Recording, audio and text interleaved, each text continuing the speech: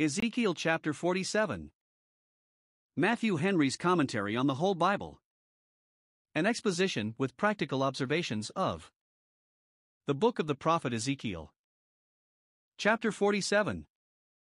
In this chapter we have 1. The vision of the holy waters, their rise, extent, depth, and healing virtue, the plenty of fish in them, and an account of the trees growing on the banks of them, verses 1 to 12. 2. An appointment of the borders of the land of Canaan, which was to be divided by lot to the tribes of Israel, and the strangers that sojourned among them, verses 13 to 23. Ezekiel 47 verses 1 to 12. This part of Ezekiel's vision must so necessarily have a mystical and spiritual meaning that thence we conclude the other parts of his vision have a mystical and spiritual meaning also, for it cannot be applied to the waters brought by pipes into the temple for the washing of the sacrifices, the keeping of the temple clean, and the carrying off of those waters, for that would be to turn this pleasant river into a sink or common sewer. That prophecy, Zechariah 14 verse 8, may explain it, of living waters that shall go out from Jerusalem, half of them towards the former sea, and half of them towards the hinder sea. And there is plainly a reference to this in St. John's vision of a pure river of water of life, Revelation 22 verse 1. That seems to represent the glory and joy which are grace perfected. This seems to represent the grace and joy which are glory begun. Most interpreters agree that these waters signify the gospel of Christ, which went forth from Jerusalem, and spread itself into the countries about, and the gifts and powers of the Holy Ghost which accompanied it, and by virtue of which it spread far and produced strange and blessed effects. Ezekiel had walked round the house again and again, and yet did not till now take notice of those waters, for God makes known his mind and will to his people, not all at once, but by degrees. Now observe. 1. The rise of these waters. He is not put to trace the streams to the fountain, but has the fountainhead first discovered to him. Verse 1. Waters issued out from the threshold of the house eastward, and from under the right side of the house, that is, the south side of the altar. And again, verse 2, there ran out waters on the right side, signifying that from Zion should go forth the law, and the word of the Lord from Jerusalem, Isaiah 2 verse 3. There it was that the Spirit was poured out upon the apostles, and endued them with the gift of tongues, that they might carry these waters to all nations. In the temple first they were to stand and preach the words of this life, Acts 5 verse 20. They must preach the gospel to all nations, but must begin at Jerusalem, Luke 24 verse 47. But that is not all. Christ is the temple, he is the door, from him those living waters flow, out of his pierced side. It is the water that he gives us that is the well of water which springs up, John 4 verse 14. And it is by believing in him that we receive from him rivers of living water, and this spoke he of the Spirit, John 7 verses 38 and 39. The original of these waters was not above ground, but they sprang up from under the threshold, for the fountain of a believer's life is a mystery, it is hid with Christ in God, Colossians 3 verse 3. Some observe that they came forth on the right side of the house to intimate that gospel blessings are right-hand blessings. It is also an encouragement to those who attend at wisdom's gates, at the posts of her doors, who are willing to lie at the threshold of God's house, as David was, that they lie at the fountainhead of comfort and grace. The very entrance into God's word gives light and life, Psalm 119 verse 130. David speaks it to the praise of Zion, all my springs are in thee, Psalm 87 verse 7. They came from the side of the altar, for it is in and by Jesus Christ, the great altar, who sanctifies our gifts to God, that God has blessed us with spiritual blessings in holy heavenly places. From God as the fountain, in him as the channel, flows the river which makes glad the city of our God, the holy place of the tabernacles of the Most High, Psalm 46 verse 4. But observe how much the blessedness and joy of glorified saints in heaven exceed those of the best and happiest saints on earth. Here the streams of our comfort arise from under the threshold, there they proceed from the throne of God and of the Lamb, Revelation 22 verse 1. 2. The progress and increase of these waters, they went forth eastward, verse 3, towards the east country, verse 8, for so they were directed. The prophet and his guide followed the stream as it ran down from the holy mountains, and when they had followed it about 1,000 cubits they went over across it, to try the depth of it, and it was to the ankles, verse 3. Then they walked along on the bank of the river on the other side, 1,000 cubits more, and then, to try the depth of it, they waded through it the second time, and it was up to their knees, verse 4. They walked along by it 1,000 cubits more, and then forded it the third time, and then it was up to their middle, the waters were to the loins. They then walked 1,000 cubits further, and attempted to repass it the fourth time, but found it impracticable. The waters had risen, by the addition either of brooks that fell into it above ground or by springs underground, so that they were waters to swim in, a river that could not be passed over. Verse 5. Note 1. The waters of the sanctuary are running waters, as those of a river, not standing waters, as those of a pond. The gospel, when it was first preached, was still spreading further. Grace in the soul is still pressing forward, it is an active principle, plus ultra onward still, till it comes to perfection. 2. They are increasing waters. This river, as it runs constantly, so the further it goes the fuller it grows. The gospel church was very small in its beginnings, like a little purling brook, but by degrees it came to be to the ankles, to the knees, many were added to it daily, and the grain of mustard seed grew up to be a great tree. The gifts of the Spirit increase by being exercised, and grace, where it is true, is growing, like the light of the morning, which shines more and more to the perfect day. 3. It is good for us to follow these waters, and go along with them.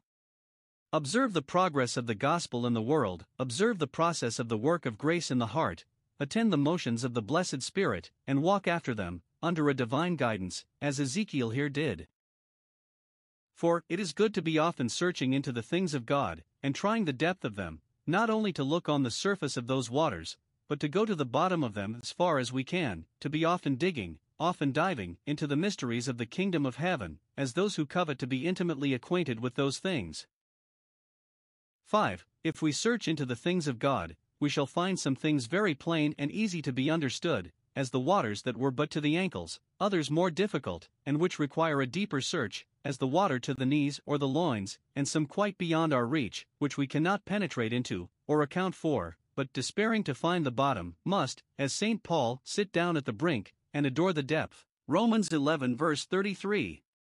It has been often said that in the Scripture, like these waters of the sanctuary, there are some places so shallow that a lamb may wade through them, and others so deep that an elephant may swim in them.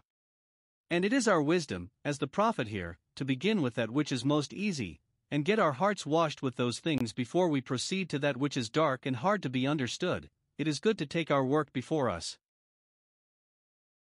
3. The extent of this river, it issues towards the east country, but thence it either divides itself into several streams or fetches a compass, so that it goes down into the desert, and so goes into the sea, either into the Dead Sea, which lay southeast, or the Sea of Tiberias, which lay northeast, or the Great Sea, which lay west. Verse 8.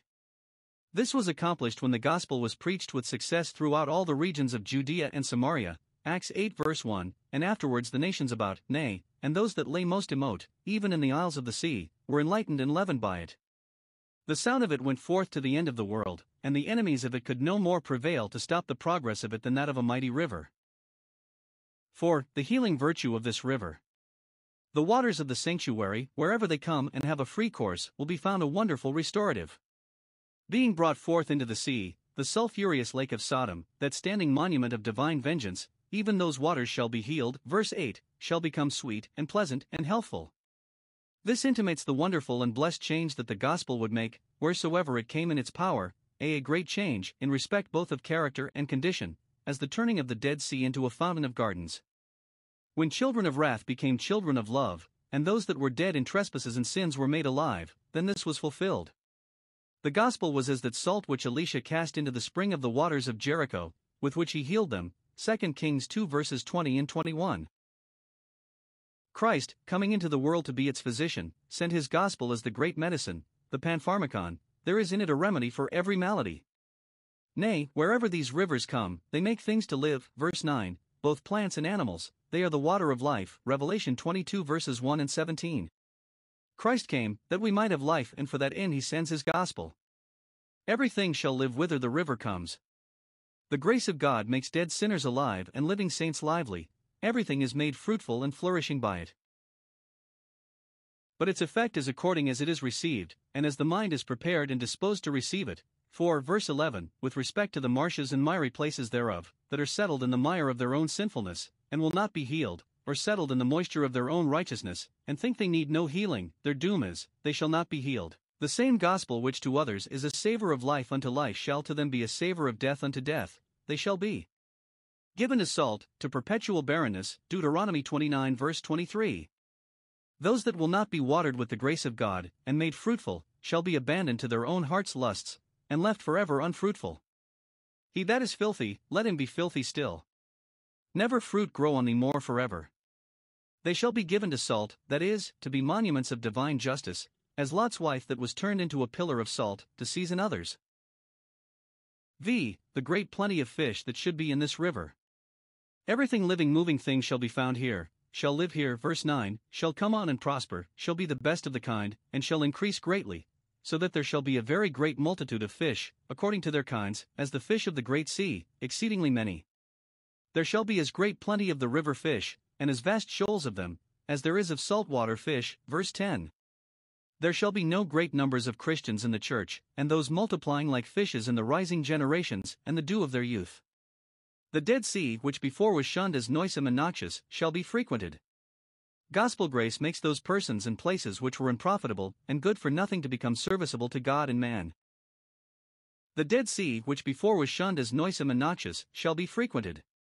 Gospel grace makes those persons and places which were unprofitable and good for nothing to become serviceable to God and man. 6. The trees that were on the banks of this river, many trees on the one side and on the other, verse 7, which made the prospect very pleasant and agreeable to the eye, the shelter of these trees also would be a convenience to the fishery. But that is not all, verse 12, they are trees for meat, and the fruit of them shall not be consumed, for it shall produce fresh fruit every month. The leaf shall be for medicine, and it shall not fade. This part of the vision is copied out into St. John's vision very exactly, Revelation 22 verse 2, where, on either side of the river, is said to grow the tree of life, which yielded her fruit every month, and the leaves were for the healing of the nations. Christians are supposed to be these trees, ministers especially, trees of righteousness, the planting of the Lord, Isaiah 61 verse 3, set by the rivers of water, the waters of the sanctuary, Psalm 1 verse 3, grafted into Christ the tree of life, and by virtue of their union with him made trees of life too, rooted in him, Colossians 2 verse 7. There is a great variety of these trees, through the diversity of gifts with which they are endued by that one Spirit who works all in all. They grow on the bank of the river, or they keep close to holy ordinances, and through them derive from Christ sap and virtue. They are fruit trees, designed, as the fig tree and the olive, with their fruits to honor God and man, Judges 9 verse 9. The fruit thereof shall be for meat, for the lips of the righteous feed many. The fruits of their righteousness are one way or other beneficial. The very leaves of these trees are for medicine, for bruises and sores, margin. Good Christians with their good discourses, which are as their leaves, as well as with their charitable actions, which are as their fruits, do good to those about them, they strengthen the weak, and bind up the broken-hearted. Their cheerfulness does good like a medicine, not only to themselves, but to others also. They shall be enabled by the grace of God to persevere in their goodness and usefulness. Their leaf shall not fade, or lose its medicinal virtue, having not only life in their root, but sap in all their branches. Their profession shall not wither, Psalm 1 verse 3, neither shall the fruit thereof be consumed, that is, they shall not lose the principle of their fruitfulness, but shall still bring forth fruit in old age, to show that the Lord is upright, Psalm 92 verses 14 and 15, or the reward of their fruitfulness shall abide forever. They bring forth fruit that shall abound to their account in the great day, fruit to life eternal, that is indeed fruit which shall not be consumed. They bring new fruit according to their months, some in 1 month and others in another, so that still there shall be one or other found to serve the glory of God for the purpose he designs. Or each one of them shall bring forth fruit monthly, which denotes an abundant disposition to fruit-bearing. They shall never be weary of well-doing, and a very happy climate, such that there shall be a perpetual spring and summer. And the reason of this extraordinary fruitfulness is because their waters issued out of the sanctuary. It is not to be ascribed to anything in themselves, but to the continual supplies of divine grace, with which they are watered every moment, Isaiah 27 verse 3, for whoever planted them, it was that which gave the increase. Ezekiel 47 verses 13 to 23. We are now to pass from the affairs of the sanctuary to those of the state, from the city to the country. 1. The land of Canaan is here secured to them for an inheritance. Verse 14, I lifted up my hand to give it unto your fathers, that is, promised it upon oath to them and their posterity. Though the possession had been a great while discontinued, yet God had not forgotten his oath which he swore to their fathers. Though God's providences may for a time seem to contradict his promises, yet the promise will certainly take place at last, for God will be ever mindful of his covenant. I lifted up my hand to give it, and therefore it shall without fail fall to you for an inheritance. Thus the heavenly Canaan is sure to all the seed, because it is what God, who cannot lie, has promised. 2. It is here circumscribed, and the bounds and limits of it are fixed, which they must not pass over to encroach upon their neighbors, and which their neighbors shall not break through to encroach upon them. We had such a draft of the borders of Canaan when Joshua was to put the people in possession of it, Numbers 34 verse 1, etc. That begins with the Salt Sea in the south, goes round and ends there. This begins with Hamath about Damascus in the north, and so goes round and ends there, verse 20. Note, it is God that appoints the bounds of our habitation, and his Israel shall always have cause to say that the lines have fallen to them in pleasant places. The lake of Sodom is here called the East Sea, for it, being healed by the waters of the sanctuary, it is no more to be called a salt sea, as it was in Numbers. 3. It is here ordered to be divided among the tribes of Israel, reckoning Joseph for 2 tribes, to make up the number of 12, when Levi was taken out to attend the sanctuary, and had his lot adjoining to that, verses 13 and 21. You shall inherit it, one as well as another, verse 14. The tribes shall have an equal share, one as much as another. As the tribes returned out of Babylon, this seems unequal, because some tribes were much more numerous than the other, and indeed the most were of Judah and Benjamin and very few of the other 10 tribes, but as the 12 tribes stand in type and vision, for the gospel church, the Israel of God, it was very equal, because we find in another vision an equal number of each of the 12 tribes sealed for the living God, just 12,000 of each, Revelation 7 verse 5, etc. And to those sealed ones these allotments did belong. It intimates likewise that all the subjects of Christ's kingdom have obtained like precious faith. Male and female, Jew and Gentile, bond and free, are all alike welcome to Christ and made partakers of him.